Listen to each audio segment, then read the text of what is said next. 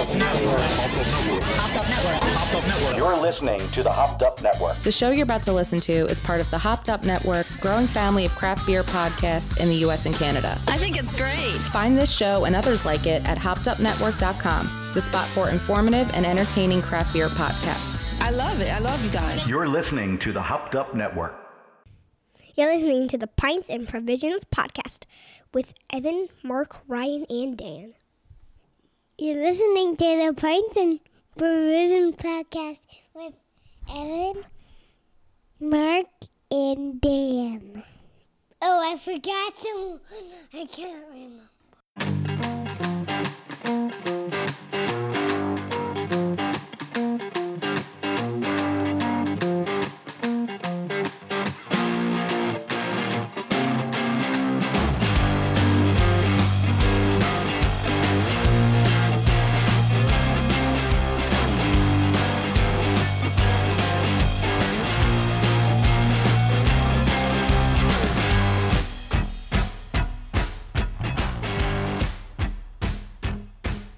I don't know. I'm just on like Zoom meetings all day long now, and I just mindlessly get on it. And it's illegal to record most of them. You don't normally record your work ones, and the kids are on Zoom meetings all day long too for like school. It's just nuts.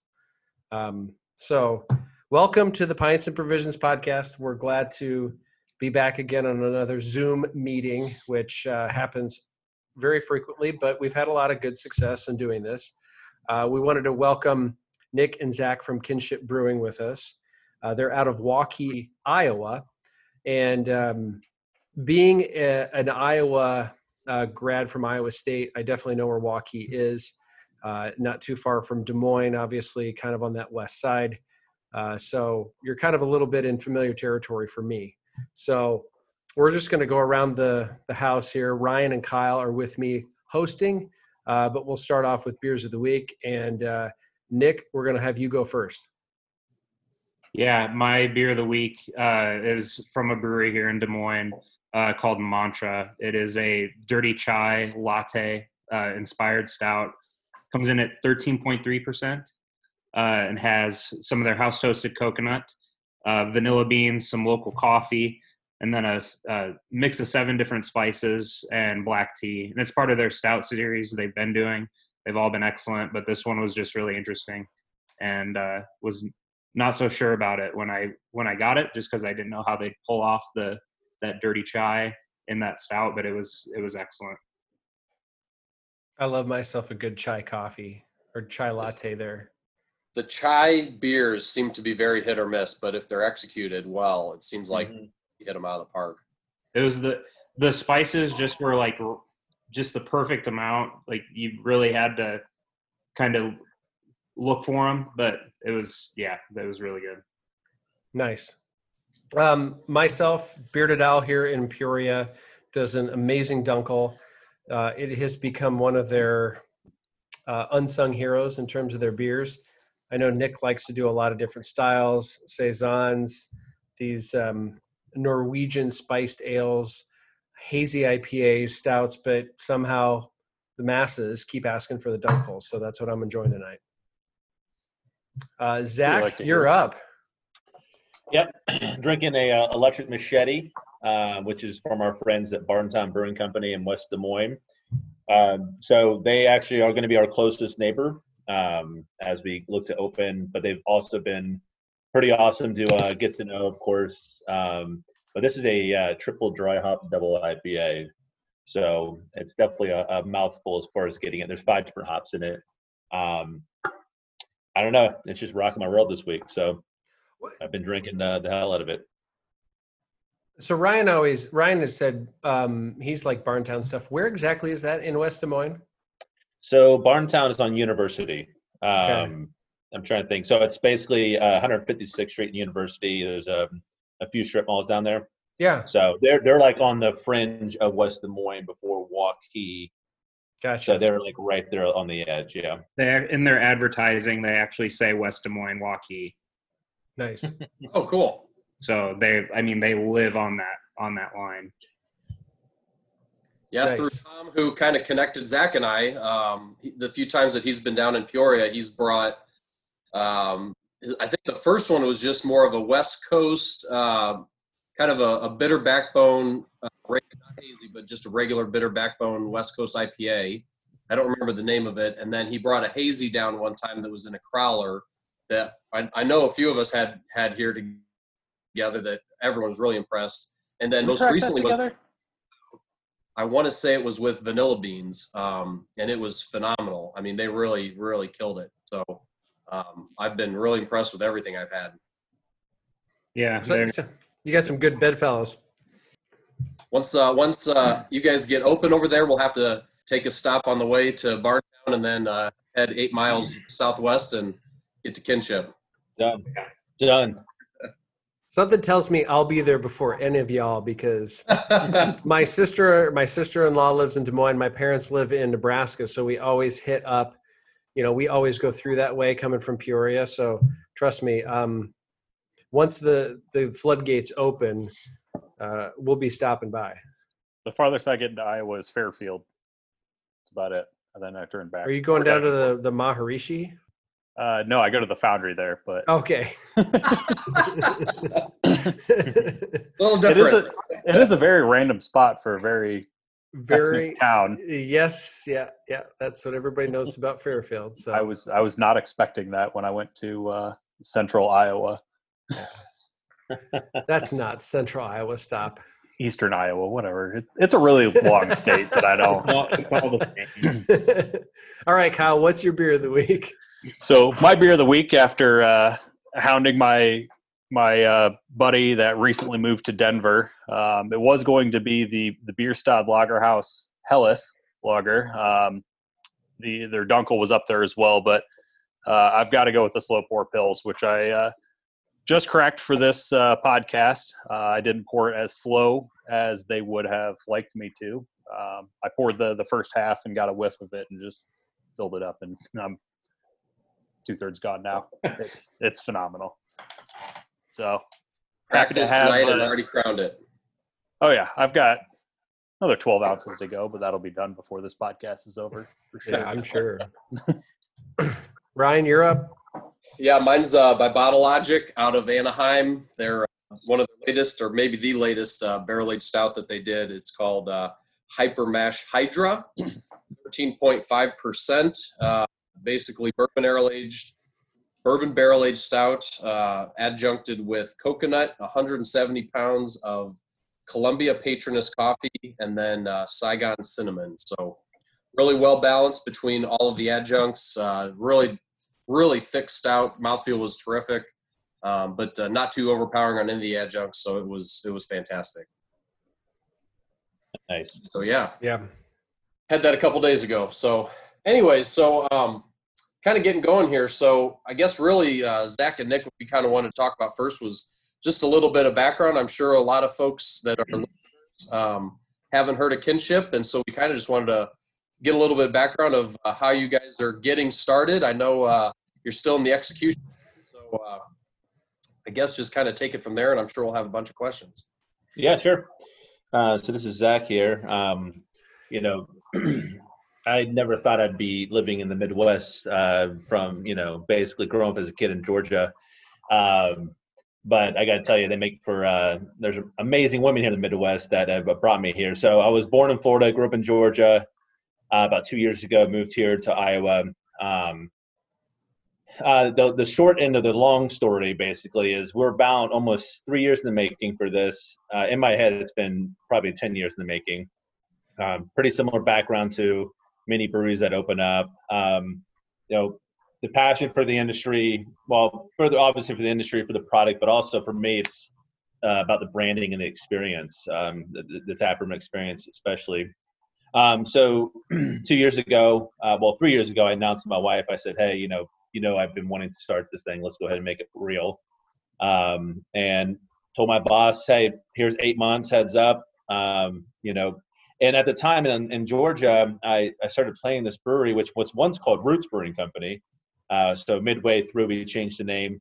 Roots just, when I got to Midwest here, I think there are some breweries in our area here that were using the word roots so much that I didn't want to be confused with them. So we ended up with Kinship, which still has the same the same message we want to drive. And the way the project evolved is I sat down day one and knew that, okay, well, if I'm going to go for this for real, the days of saying my beer is better than that person's beer, I think, are over. There's so much good selection right now, especially locally. To me, I was wanting to make sure we focus on the experience side of it. So to kind of cut forward, kind of a little Quentin Tarantino on you guys here, we can kind of go back in the past here later on. But when we landed here in Iowa, I already had a sort of a very high level business strategy in my mind. And before I had left Atlanta to Iowa, luckily one of my mentors, whose name is Mike Myers, by the way, which is either if you love comedy or you love horror movies, there's definitely a lot to go on there. He's somebody that he's not a brewery owner. He's just more of his background's in financing. And before moving to Iowa and before we planted our flag in Waukee, I just asked him. I said, hey, I really want to have a place that people gather. And this is before the word destination brewery was really in my head consciously. Subconsciously, destination brewery was something that my wife and I, when we travel across the country to go to different breweries, we get that feel. But I said, I'm starting a brewery. Obviously, starting any business is a risk. How do I build something from the ground up, and also have a brewery that I'm proud of, that our teams be proud of, and not feel like I'm putting all my eggs in one basket. And he simply just told me, well, start a property company, own that land, and then your operations will be your brewery. So, in that room that day, it was a very simple propco opco. So that at very high level made sense. So, of course, when I got here in Iowa, I had that vision in mind, and I had two contacts that I had here. And I knew I was excited to get to work, to build relationships.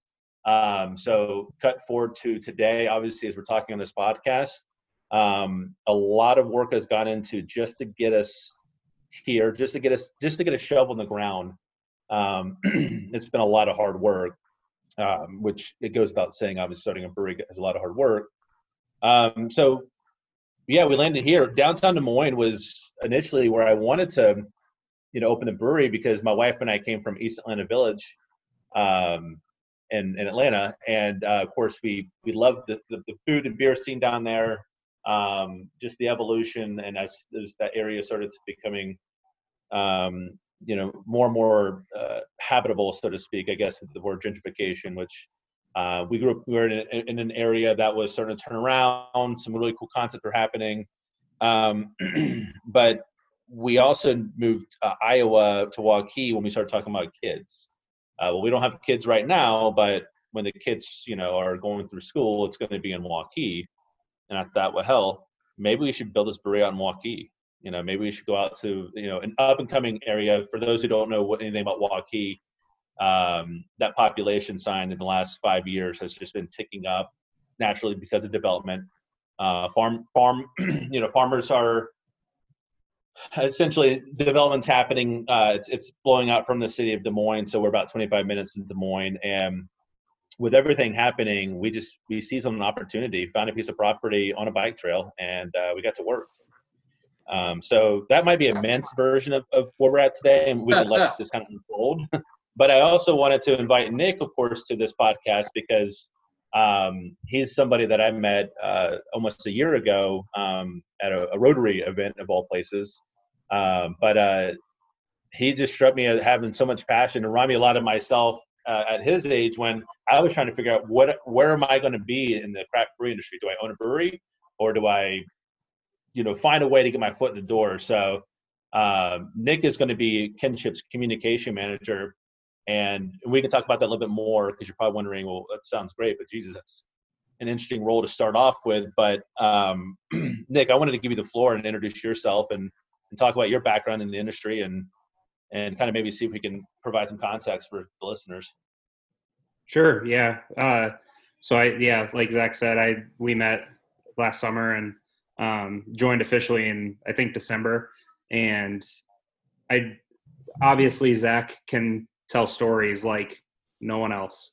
And I was just really driven and motivated by his message and kind of his whole reasoning behind starting a brewery and that brand and community and everything. And that's what has always drawn me into the craft beer community. And so when I met Zach and got to know more about Kinship and the brand and the space, I knew that was something I wanted to be a part of, and been going all in ever since. And I've never been able to nail the brewing side. I'm not a scientist and I'm not a meticulous math person.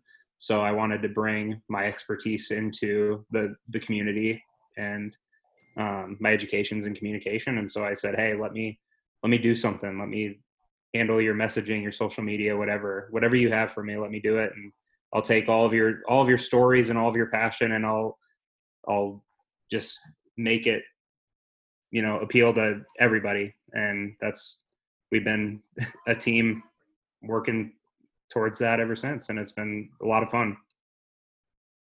So let's kind of close the circle here a little bit, Nick, because you have some connections with Peoria, which obviously all three of us hosting are from Peoria. You have a communications degree from Bradley? That's right. I graduated in 2019 from Bradley with a sports communication degree.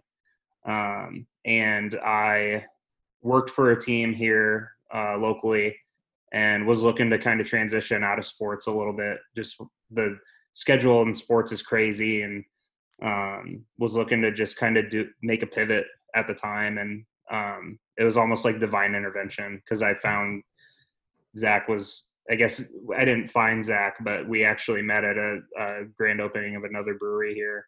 And I was flying out for an interview the next day in North Carolina for another job. And I basically just spilled my heart out to Zach and was like, hey, I have this job interview, but I'd really like to do something with you if possible, and blah, blah, blah.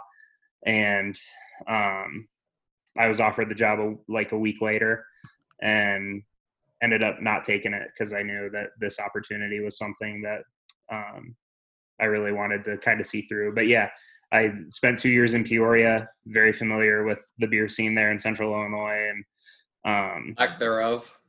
I was going to say that. I don't know if that'd be rude. You have Chicago and St. Louis. I have to. Chicago and St. Louis within 2 hours is really that, good to have. So, yeah. Especially because a lot of that stuff at the time was pretty new to me. Like Chicago, for example, I just really knew like Revolution and Lagunitas. But then being able to go up there all the time and seeing all the other really awesome places that are there, those two places that I loved when I moved to Peoria are probably the last two places I would go now, because I know how much is out there. And then St. Louis, obviously, I don't know that there's a whole lot of bad there. So, but yeah, I really liked my time in Peoria, and I love Bradley, but back home it was for me. And Bearded Owl. Let's not forget our local friends and heroes, at least in terms of beer, or Bearded Owl. So love those guys, and that was my spot when I was there. So shout out to Bearded Owl. Yeah, I was gonna say. So I just love the name, Zach. So I think you picked a great one there. It's really unique, and it does still stick to some of the more common themes of brewery names. So I think it stands out and it's memorable. Question I wanted to ask you. I love Atlanta, the whole area and everything, from the times that we've spent with some family down there. But their beer scene, actually, for the population, in my opinion, is kind of weak. I don't know if you felt that at all, or consider staying in Atlanta to get this going, or was it more about getting the place where you can settle in for where the kids can go to school and things like that, and making sure that's all connected too? Yeah, well, over the years, the beer scene has evolved, and to an extent of there have been some really cool breweries in the heart of Atlanta. I think for the number one brewery that comes to mind when people hear Atlanta is Sweetwater. I think I've been there a handful of times. Right, that wasn't like the place we went to. And it's funny, actually, is my wife. So I went to University of Georgia. So I graduated from Athens. And so Terrapin was the very first craft brewery that I really ever was in. Oh, yeah. Top executioner. Yeah, Hopscutioner. I mean, and by the way, and that was again at a time where a lot of breweries across the country couldn't sell direct to the consumer, so we just showed up, pay for a tour. But I remember, we're 21. They were pretty strict. You couldn't go there under 21, and we'd just be playing, bags. We'd be drinking beer. There'd be live music, and there's this whole like experience happening that really got me excited about, because I also love hosting, right? So there's this different elements about this unique experience. But we also know that then Creature Comforts came to play, and Tropicalia was their first beer that ever popped from, which today, to this point, to this day, is still a beer that I love. Be the Stars was one of my first favorite barrel-aged stouts. I don't know ever what happened to it. See the Stars by Creature Comforts. Yes. It was, I don't know what adjuncts or if there were any, but it was phenomenal 5-6 years ago. I'll always remember that too. It's funny because it's in part of Athens that, you never have done that 10 years ago, but they just found the perfect time to do it. So anyway, my wife was in PA school in Atlanta, and so I started going into Atlanta. Because I was an Athens snob, but at some point, you gotta, it's kind of like being in a college town. At some point, you kind of have to just get out. And by the way, if you can hear a dog barking, that's my dog. I apologize. No problems. Good for background noise. Jesus Christ, it's hound dog, man. It's hound dog. I was promised that my wife would throw outside if she does that, but what are we gonna do? Mine almost. But anyway, so anyway, answer your question. Atlanta's a busy city, and Atlanta is also a place that, as much as I love it, that's getting a little ridiculous. All right. Hold on. Let me see if my wife gets her. No, I think she's barking at me. All right, we're going to plow through, guys. Everybody just Good. All good. So, when we were talking about kids, that's what really kind of drove us to have a conversation. My parents moved down to Florida a few years ago, and this is about the time we're about to move and everything. And, to pull off what we're pulling off out here in Waukee, the timing and everything, to do it in Atlanta would have been a little different. What I've been very fortunate about here in Iowa, just especially here in the Midwest, is building relationships with people that's what, all that matters, And I feel like when I first moved here, sure, I would have been more than happy to meet people that would be maybe shareholders for our different companies to make kinship. But here in Iowa, I just felt like I was able to build relationships. And so the point is, Atlanta's awesome. I love Atlanta, but we were ready for a change. I was excited to move here to Iowa. So it's just so now the beer scene, I can defend it all day long. There's definitely some breweries that I'm very passionate about there in Atlanta. I tell you what, Nick, take the floor for 1 second. I'm going to take care of this dog real quick. Someone asked me a question. Well, I mean, so I'll just tell you my familiarity with Des Moines. El Bait Shop is probably like your most well-known craft beer bar Des Moines, that's right. and bottle shop, and it's pretty well-known nationally. Mm-hmm. I guess Barntown, yes. I'm familiar with Exile, which interestingly enough, my sister-in-law had her pre-wedding party there, and I can't remember much about what the beers I had then because I was wrangling a 5-month-old. But beyond that, it's really been, it's a very community, very diverse city Des Moines is. So take us through a little bit about how it is to promote a new brewery in a city like that. Yeah, we're really fortunate to have not only a lot of breweries, but a lot of really good breweries in Des Moines and Iowa in general. And so my biggest challenge from a communication standpoint when I came on was, how are we going to differentiate ourselves from not necessarily a surplus of good craft beer, but just when there's so many other options, especially being way out in Waukee like we are, we have to find a way to differentiate ourselves and make our brand noticeable. So obviously for starters, our tap room is pretty sizable for a lot of the other places in town here. And so I think that alone is going to create an atmosphere that people are going to want to be a part of. But I think too, in general, I know a lot of my friends and when I go and visit any other brewery and where we get to talking about kinship, a lot of people ask, well, how's the beer?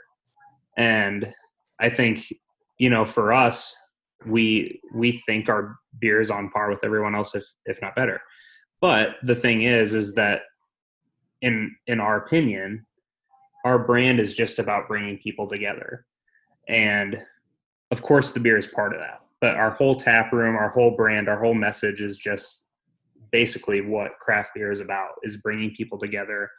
From, CEOs to janitors, we want people to come to our tap room and be able to just enjoy themselves. And Nick, just to piggyback off that, sorry, my dog is under control now. Zach is back. All good. Zach on the mic. Good Lord. So, and I was coming to piggyback off Nick there. It's funny is when I told my wife this, like many years ago when we first met, that I was wanting to maybe start a brewery, she's like, well, you have to have a product. I'm like, well, duh. But she had a great point, right? So I've been home brewing for many years. And thankfully, as the planning began, for me, I don't have the commercial experience. So I knew day one, I didn't want to be the person to create a product, to try to scale it from what we have on a smaller scale up to a larger system and just hope and pray that it's going to scale mathematically. It doesn't. And so, of course, I had products in my mind that I gravitate towards. And thankfully, before I moved to Iowa, I met a former brewmaster. He used to work at Monday Night Brewing Company. And he had just recently left Monday Night Brewing Company to become his own consultant. And I was his first client. So he knew, so the planning of this brewery is not just me like seeing, I didn't draw what you maybe have seen your renderings. So if you go to our website or our social media and you see renderings, what ultimately we're building, I didn't draw that on a paper napkin and say, hey, this is brewery, this is the kinship, this is going to be 6 acres of land, it's going to have a dog park, it's going to have a place where we can have live music. And I didn't draw all this, and it just evolved over the course of time. But between the planning and today, we rolled our sleeves up and said, hey, we know what products we want to brew for flagships. But any great brewery, though, has variety. Some of the best breweries you go to, and you just mentioned, Evan, earlier, I mean, this brewery that you're drinking beer from does the usual suspects, the hazy IPAs, the imperial stouts, but people are demanding of their Dunkel, which, that must mean a pretty damn good Dunkel, you know what I'm saying? And so my philosophy and to the product side of it, because it's $1 million question. Okay, well, how's your beer? Well, Jesus, I like to think it's good, and it's going to be good because that's our standard. And product has to match the experience. So if you're going to do something like we're doing, you got to make sure the product can certainly match that experience. And to get to that point, you have to be patient to get to that point. And I don't mean patient like, oh, the first 6 months, just don't worry about our beers. What I mean by that is don't try to boil the ocean day one. Don't try to have 24 beers on tap day one, because you fall victim to brewing a beer because that's what people want. But at the same time, if you have 4 solid flagships day one or 4 solid beers day one, and people gravitate towards that, then that's when the energy begins to build to roll your product out. And Nick, when I had met him, I think I had like a small supply I provided him saying, hey, here's one of the beers that we're going to roll out, which we can talk through in a little bit. But I mean, I probably brewed about 800 gallons of beer in my garage and done about 25 events. So we've done a lot of spot treating, both downtown, West Des Moines, and Waukee, and a little bit of surrounding the Des Moines metro. We have an idea of what our rollout beers are going to be, but I'd like to just remind people that we've got a lot of cool shit we want to do.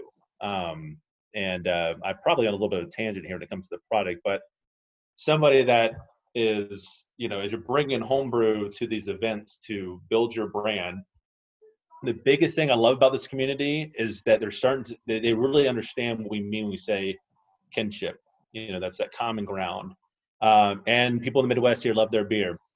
They also love biking, right? And then I know it's a little bit of it's a hairy situation with the whole pandemic thing, but despite that, I still know they're wanting to commune and come together when the time is right. So probably more than ever.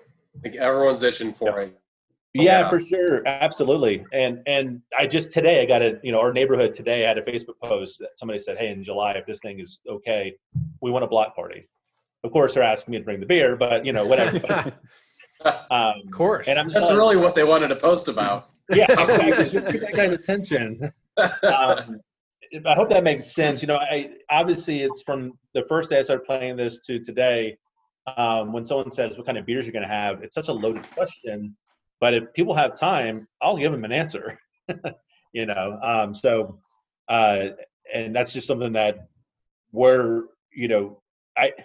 it's when someone sees what we're building and is a big enthusiast of beer, I myself have been to places where I see this kind of cool tap room, but the delivery of the product is subpar. So you just kind of let down. Yep. I feel you can do both.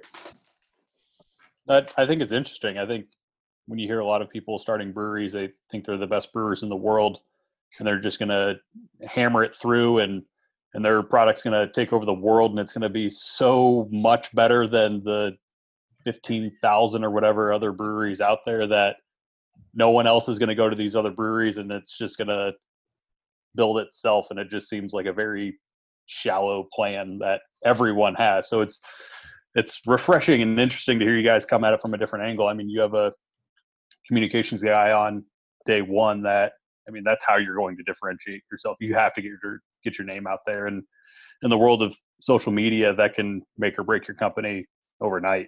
And I appreciate that, because it's hard to really sometimes put into words, especially for a limited time. And again, if this is Joe Rogan, we go for 3 hours, but we won't do that today. But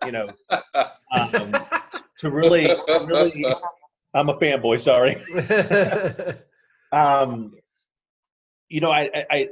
I find myself, and again, as a reminder, this is a 3-year pursuit and this also was not just, hey, here's the business plan, here's a bank is going to give me money, and now I have investors. Like, no, you have to get out there, put yourself out there. And because I can't keep my damn mouth shut, when we launched our social media under the name Roots, which again we changed, when I started hearing back from people saying, hey, I heard this brewery's opening up, it's going to have a dog park on the bike trail. Like, holy hell, like that's exactly what we want. Yeah. And then, the social media has been very organic, and what Nick's really helped with just so far is my brain sometimes can be a bit scattered. Here's a beer we should talk about. Here's a community event we should talk about. Here's an event we should talk about. And I need someone like Nick to help me, help us build a strong rapport with our audience before they ever drink our beer.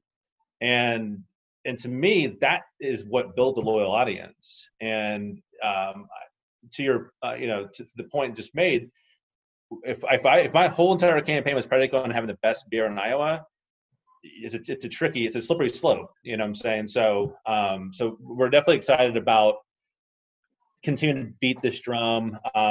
But then reminding people that, don't worry though, again, the product has a very high caliber as well, but we can also walk and chew gum. You know what I'm saying? Yeah. Yeah, no, absolutely. that's a great point, is the walk and chew gum. So Nick, I'm sure that kind of mindset makes it easy for you as a communications director, saying like, hey, I don't just have to like pimp the product. I also have like this experience to perpetuate. So how do you do that in the current landscape? I know that's tough, but you can still kind of do that, right? Yeah, we've been trying to do things to keep our audiences engaged, even without being able to see them or interact with them. One thing in particular that we've been really looking forward to is a flag raising ceremony. We're going to have a flag on our property it's not just Zach and I's flag. It's all of our flags. It's our. It got voted on, by the way. Yeah. Everybody. And we were planning on doing that in April. And in fact, I think we were planning to do it last weekend. And of course, all of this stuff has forced us to postpone that. So in lieu of being able to see people, we hosted a Zoom town hall, similar to what we're doing right now, just with people that were wanting to come on and have a virtual drink with us and learn a little bit more about us. And, we're doing whatever we can to really keep everyone engaged. And I think we're in a really unique position in that a lot of places here, are open and having to change their business model. Whereas for us right now, we're really able to, we don't really have to change a whole lot. We're able to actually kind of take advantage of the fact that people are kind of stuck at home, and we're able to have meetings like this and get to know people and engage with people without having to have them, actually physically come and see us. And that's been really nice because you need a liquor license. Yeah. And so just being able to not have to, we're not, like having to change our entire, method of selling over the course of a week or two. We're not having to do, these curbside pickups with a limited staff. We're able to just kind of continue on and continue to develop and learn. Actually, it's been really nice to learn just how much people do love coming out to tap rooms and love the experiential factor of having, a draft beer. I can remember I was visiting some family down in Louisiana just as all this stuff was happening.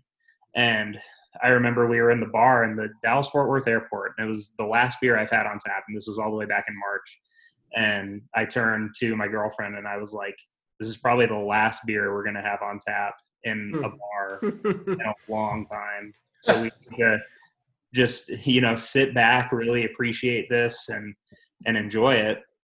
And sure enough, it's been well over a month now since that, and we're still here.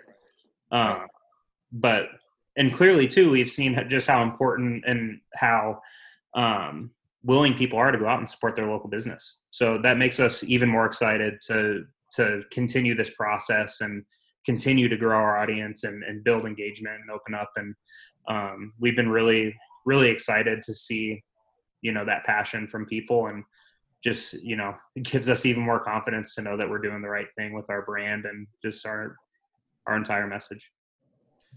I think you guys said that you're opening up in the fall, if I understand correctly. So yeah, I guess like right now, where are you at in the startup phase, and are you getting beer to consumers currently, or are you still kind of testing out the equipment, or how's that process go to kind of from now to day one of the kind of the launch?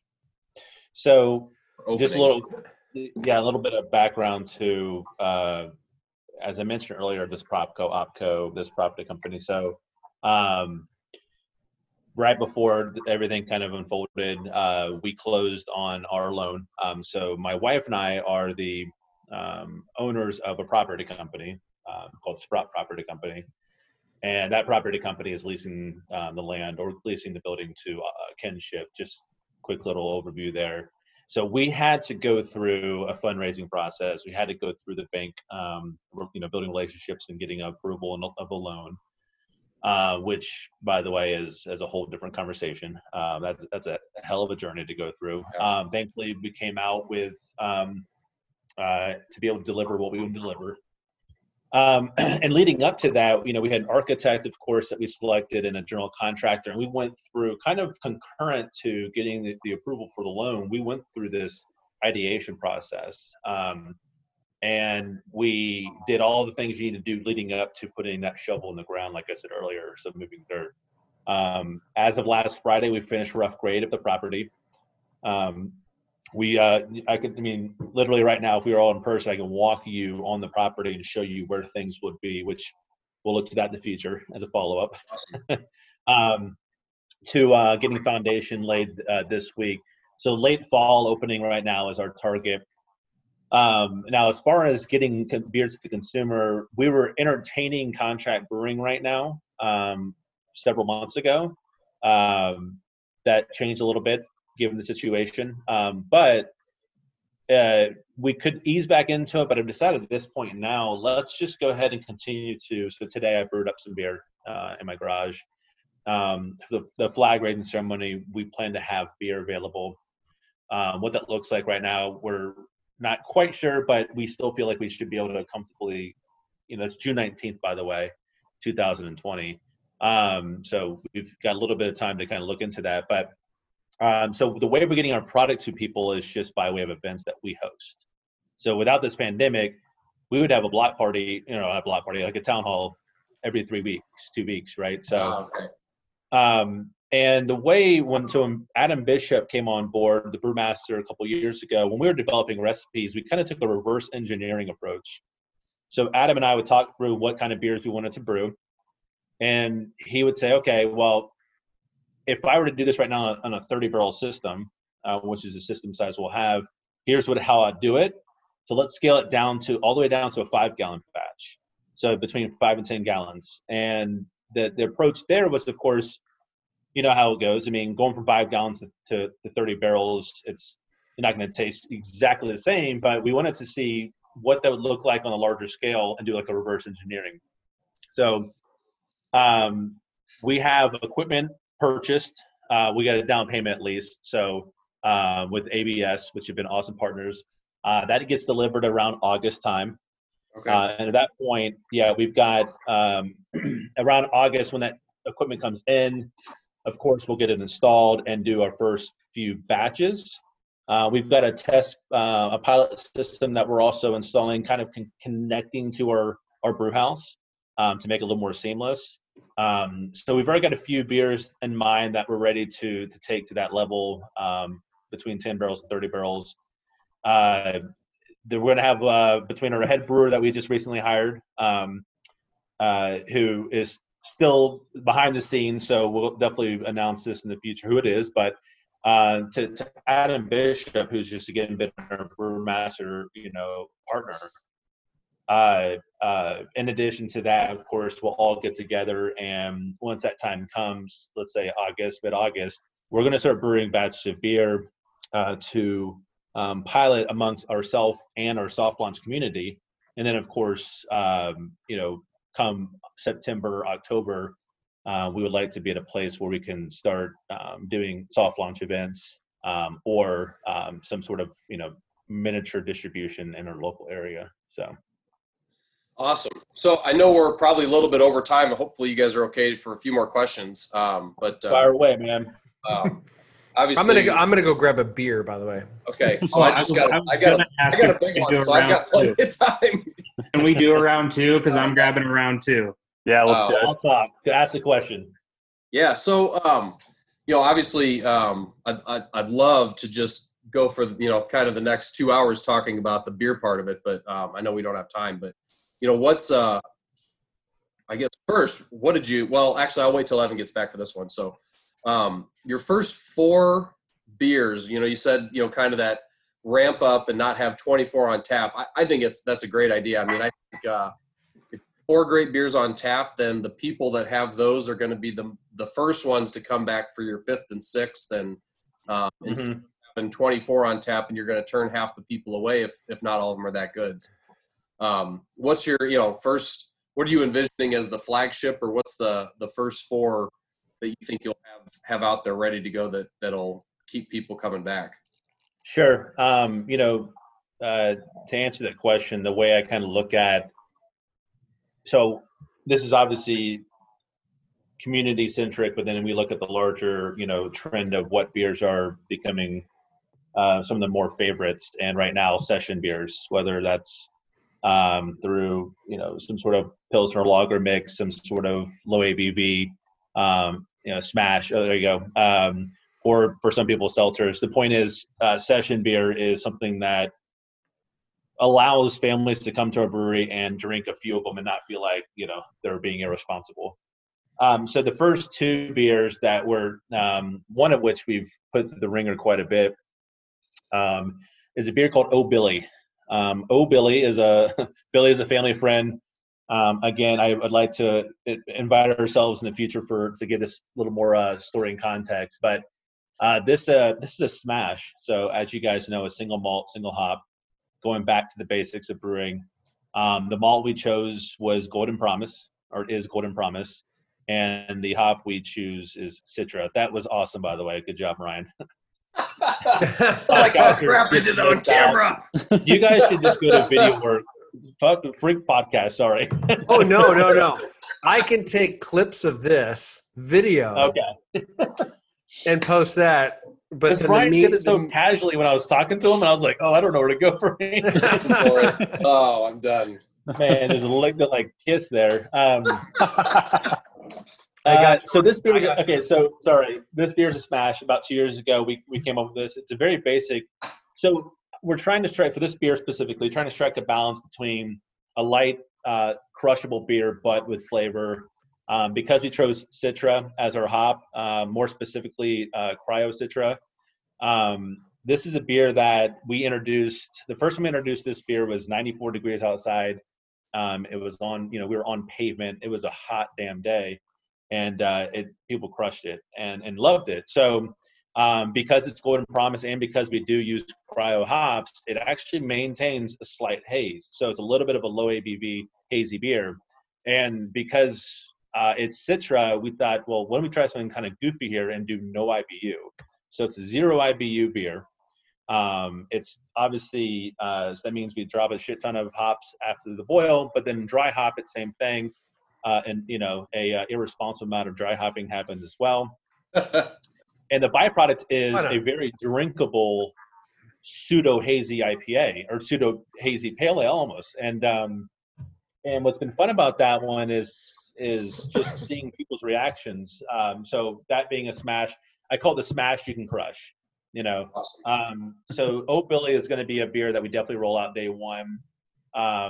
We also live in an area where Busch Light is king, and there's going to be many people that come to our tap room saying Busch Lattes. What's your closest thing to Busch Light or Bud Light or whatever? But I also lagers. I have a soft spot in my heart for lagers. When craft breweries started doing lagers more and getting more comfortable in that arena and doing it with doing it justice, I was excited about that. In fact, the point is, we have a beer we've been calling Off the Leash Lager. It's what you see is what you get kind of light beer. It's about 4.5%. And by the way, Oat Billy was 4.2%. Nice. It's another crushable lager that is the light variation for the folks that show up and just want to drink lighter beers. And then we've got, so being that it's fall, one of my beers is called Sheriff Dobeck. Sheriff Dobeck is an homage to my father, who is still with us, by the way. I sometimes talk about this like he's passed on, but still with us. In Vero Beach, Florida, he was sheriff in Indian River County. And when I was homebrewing my brothers back in the day, we wanted to come up with a beer that really, represented our father. And so it's a Russian Imperial Stout. It weighs in about 13%. It's actually one we played around with, and it's still adjunct free. Nice. Awesome. I love adjunct heavy beers. They're done right. But this Imperial Stout still has the tan, the tan lacing on it. It has the tan head on it, and it kicks you in the ass. But we still maintain it's adjunct free. It's the beer that's going to go into whiskey barrels. More specifically, I'd love to see it in a. So, are you guys familiar with Few, right? Yep. Yep. Yeah. So Pikesville, Michigan, or Pikesville, Illinois. Yes, Pikesville. Yes. Yep. Yeah. So Sheriff Dobeck will also be bourbon aged. Is basically what I was trying to say. Bourbon barrel. Awesome. There. And then so obviously that's a huge jump between. So in the middle of all that is a beer we're going to call Dear Annie, and Dear Annie is just a love letter to my wife. So it's nice. A beer. It's a 6% hazy IPA. Base malt, Golden Promise. I love my Golden Promise. And we dry hop it on Mosaic and only keep it Mosaic. We don't dry hop any more than just one single hop. And that one punched you in the face with strawberry. It's pretty awesome. So, so between Off the Leash Lager, Oh Billy, Dear Annie, and Sheriff Dobeck. That's right now kind of the thoughts of that day one, maybe week one rollout. Nice. What did you brew today? Dear Annie. Oh, okay. So, yep.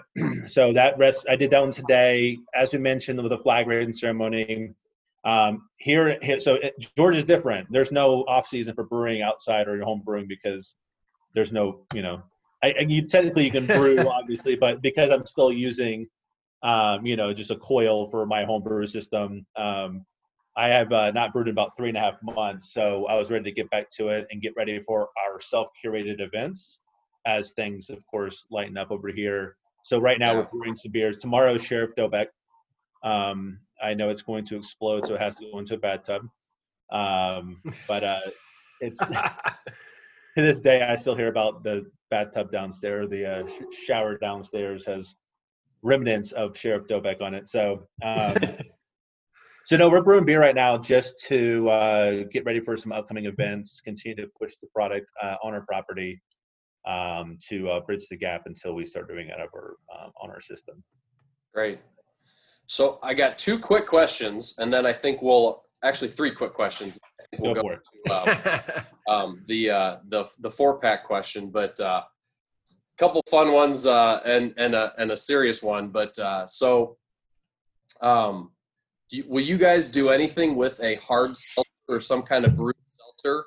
And the reason I ask is because as I've still, obviously not within the last couple of months, but before then, it seems like a lot of craft breweries are starting to put something like that on tap. I don't know if they're actually making it or if it's contracted out, but I didn't know if you guys had any thoughts on that because of how popular those have become. Good question. It's a good question. One thing about our brewery tap room is we're going to have a brew pub license because I also love spirits myself. So we're going to be serving wine and spirits in our tap room. For me, it's one of those things where we're brewing beer. You're at a production brewery. I don't have any insecurity you're not going to buy our beer, but at that time of day, maybe the evening time, you want to have yourself a whiskey. By all means, come hang out with us and do that. So as far as brewing our own seltzer day one, we're going to give it 6 months to see. We'll have some other company perhaps that we carry. I've been seeing that pop up a little bit as well. It's kind of like under the table, and obviously we're an independent, brewing company, but I haven't made a decision if we're going to carry it yet. But if we do, let's see what those sales look like to justify rolling it out. I'm not trying to, I know I tell people I joke about Zima. Zima came and went. I think Zima was just something that popped up and went away. And totally true. Yes. I think this seltzer craze is going to be a little longer. Especially I agree. Yeah. And because also too, that's another reason why Oh Billy is such a absolutely crack is because we actually have tapped out. We've gotten that one to be about 99 calories to 102 calories when we did some math. And the point is we can offer that low calorie beer, but we cannot avoid something that people really want. Not to say everybody wants it, but an option. So good question. Thing too, just speaking kind of from my side of it, there's been a handful of places in our area that have done their own seltzers, but it really they don't advertise it. They don't really make posts about it. They don't give any seltzers any dirty little secret. If you go on their menu, they're there. And I think part of it is to just kind of appease that crowd. Yeah. Now, granted, my fridge has just as much Bud Light Seltzer in it right now as it does with any other craft beer. But breweries are definitely aware of the kind of phase that's happening. But certainly they're not, at least it doesn't seem like they're really tipping their hand that they're getting too deep into it. Yeah. So 2 quick ones. Zach, you mentioned earlier, right at the beginning, that you're kind of influenced by the destination brewery theme or style, which I totally agree with. I think it's a terrific the right way to go. What was the one that kind of stood out to you to kind of give you this influence, or was there one or two, or kind of done the same beercation trip and love all that as well? So I'm just curious which one stood out. Started with Shirley. So I was, I was visiting my brother-in-law. My wife and I at the time were coming into St. Paul. I obviously knew who Shirley was, and we went there. And I remember looking around, saying, "Holy hell! Like, it's incredible." Obviously, from my opinion, the product was certainly matching that experience. And so then when we got back home from that, there's a couple other breweries that opened up a second location. So I mentioned Monday Night Brewing Company opened a second location called The Garage. And The Garage was focused heavily on event coordination space. So they had a 15,000 square foot event space, in addition to about a 5,000 square foot tap room. Once again, pushing out amazing product. And so early on, so because my brother went to McAllister, which is where Omar, who owns Shirley, graduated from, he actually was able to get me in touch with him. I was like 2 months into planning, and we had an 80-minute phone call.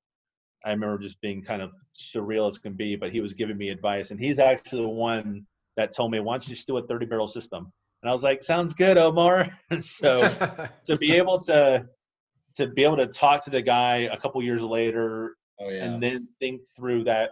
And I mentioned this once in the podcast, if you haven't already turned us off because I'm talking too much, is I love to host, and to me, I get it from my dad, Sheriff Dobek. And man, I just love, I love having a good time, and I love community. I mean, I grew up in a large family, so that's what kinship comes back, So it was definitely Shirley that got my attention. Then of course Asheville. If you've been to Asheville, you've got Oscar Blues, you've got Sierra Nevada, you've got New Belgium. That's epic. But we wanted our own version of that, and it was attainable. And guess what? We're gonna friggin' do it. So. Yeah. Well, I think the hosting and the aspect of having people, hosting people, and not entertaining, but not just serving people, but to kind of walk them through that process. It's not just, what do you want? Here's your beer. It's, what do you like? Yeah. Can I steer you in a direction that maybe you didn't think about before? Or what are your likes? Maybe steer you in a direction that I think we can have you happy. And whether that's your beer or something else, but then you got the dogs, you got the bike trail, it's all going to be in it. If you wrap it around an experience, that's what I think this whole thing is about. And I think you'll see in this whole group won't disagree with the fact that that's what people want. They want an experience. They don't just want to go have a good beer. Like, you can go to the High Life Lounge in Des Moines. Yep. Nice. And it's an experience. You're not going to have a good beer, but you're going to have an experience at the High Life Lounge. But, you kind of can elevate that experience. Yeah. And then on that note, those little intimate tap rooms have their place, and they're great. But I think for what we're trying to do, having just a little intimate tap room with a bar and one beer tender would not sufficiently communicate what we're about. Yeah, and one thing we've coined recently is something we say: educate the hospitality you deserve. I come from the South. Hospitality has a little bit of a Southern tie to it. Hospitality is now becoming one of the key pillars. You can have hospitality, experience, and product be all in order. We give a shit about all of them, though. That is, to me, the key. And despite the size of it, despite the space, I am rigid. I have a hospitality background myself. I'm very rigid about how I expect people to be treated, even though you're going to a local brewery. It's the way to be. So one quick question. So as you guys get started here in the prime of college football season, will this be shifting towards the Cyclone part of the state or the Hawkeye part of the state for the theme?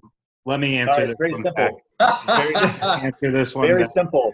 So first of all, I'm a Georgia Bulldog, so I'll be watching my games in the office. You can fly a big Georgia flag there, and Iowa people May not even recognize it. Well, it's funny because someone As a just Georgia sent- Bulldog, I thought you were going to say, "What's the Big Ten?" What's the all right? So it's very simple. It's very simple. In our tap room. So first of all, college football is like my favorite time of the year. Just like a lot of people, it's fall, right? Yeah. But in our tap room, the way we have it set up, there's a couple TVs stacked on top of each other. Is who between both teams, whoever buys the most beer, whether it's on Cyclone or Hawkeye, gets the Love audio. it. Gets Love the it. audio. Nice. Now, if you Love it. both games will be That's on, terrific. but you get the audio. So it'll be a fair fight. And That's awesome. I love it. Georgia's let me playing. translate this. Nobody else is playing. It's Georgia audio. Let me translate this one. Cyclones. That's it. Yep. Yeah, whatever, man. Great question, Ryan. Great question. State. Sounds like Nick and I are on the same team. Evan, I'm a season ticket holder, man. Oh, good for you. Good for you. We usually make it up to one game a year. My parents have season tickets. I went there. My wife went there. My sister went there. My sister-in-law went there. We're big Cyclones here in Peoria. Yeah, my mom went there. I was at Iowa State for 6 weeks in 2011 and left. Love it. I'd have to go pull out some of my Iowa State stuff off the wall, and I can't. All right, we got to do your island 4-packs or your desert island. I can't live without these. Got to have these styles, specific beers. Fine. Nick, we'll give you the honors. I was fortunate that Zach prepped me for this question, so I actually took the time to think about it. Unfortunately, they're all pretty readily available here now. At one point, some of them weren't so easy to get, but my number one is good old Pabst Blue Ribbon, PBR. Gotta have it. That's my grandpa drank that. I've known that logo since I was like 2 years old. If I don't have that, I'm done. Nice. King Sue would be included in there. King Very Sue nice. is, I mean, if you're in Iowa, Yep. King Sue at some point was the grail for you. Sequench from Dogfish Head. That was my gateway sour beer. I Nice. feel like if I'm I like that. if I'm stranded on an island, shouldn't I, I like have that. Sequench? Yeah. Yeah. And then as for I needed some type of barrel aged stout, and I mean I debated between a lot of them, but Bourbon County, any year, I mean it's always there. It's all reliable, and It is. It is. It's awesome. and it rounds out my styles. I've been blowing through my stash through quarantine, unfortunately. Me and my friends had a Bourbon County night. Probably, gosh, I wish I could remember, but I had a lot of Bourbon County that night, so I don't. But I think we blew through like 4 or 5 bottles, a couple of the variants from this year, a couple. I know we had I think a 14 and a 17 regular, so it was a good night. They kill it. Wonderful. All right, Zach, you're up. Hey, I got to speak to some OGs here. Honestly, man, Dale's Pale Ale is the worst beer just because Nice. that's a beer that's very nostalgic to me. Oscar Blues. It's a beer that my wife and I would just crush when we first started dating, but it's a beer that it seems timeless given The first one of the night. Hey, Mama Pills. Mama Pills, by the way, is one of my favorite. So it's a timeless beer throughout the evolution of IPAs because IPAs have seen, obviously, in my opinion, the most variations. Speaking of another OG, Yeti. Before Yeti went through any coffee, chocolate, straight up old school Yeti. That beer to this day I still chase. Obviously, much more accessible than it used to be, but still, I love a good old Yeti. Speaking of Dogfish Head, the first beer I ever fell in love with, craft beer that I really took notice was 90 Minute. Yeah. Once again, 90 Minute. Me too.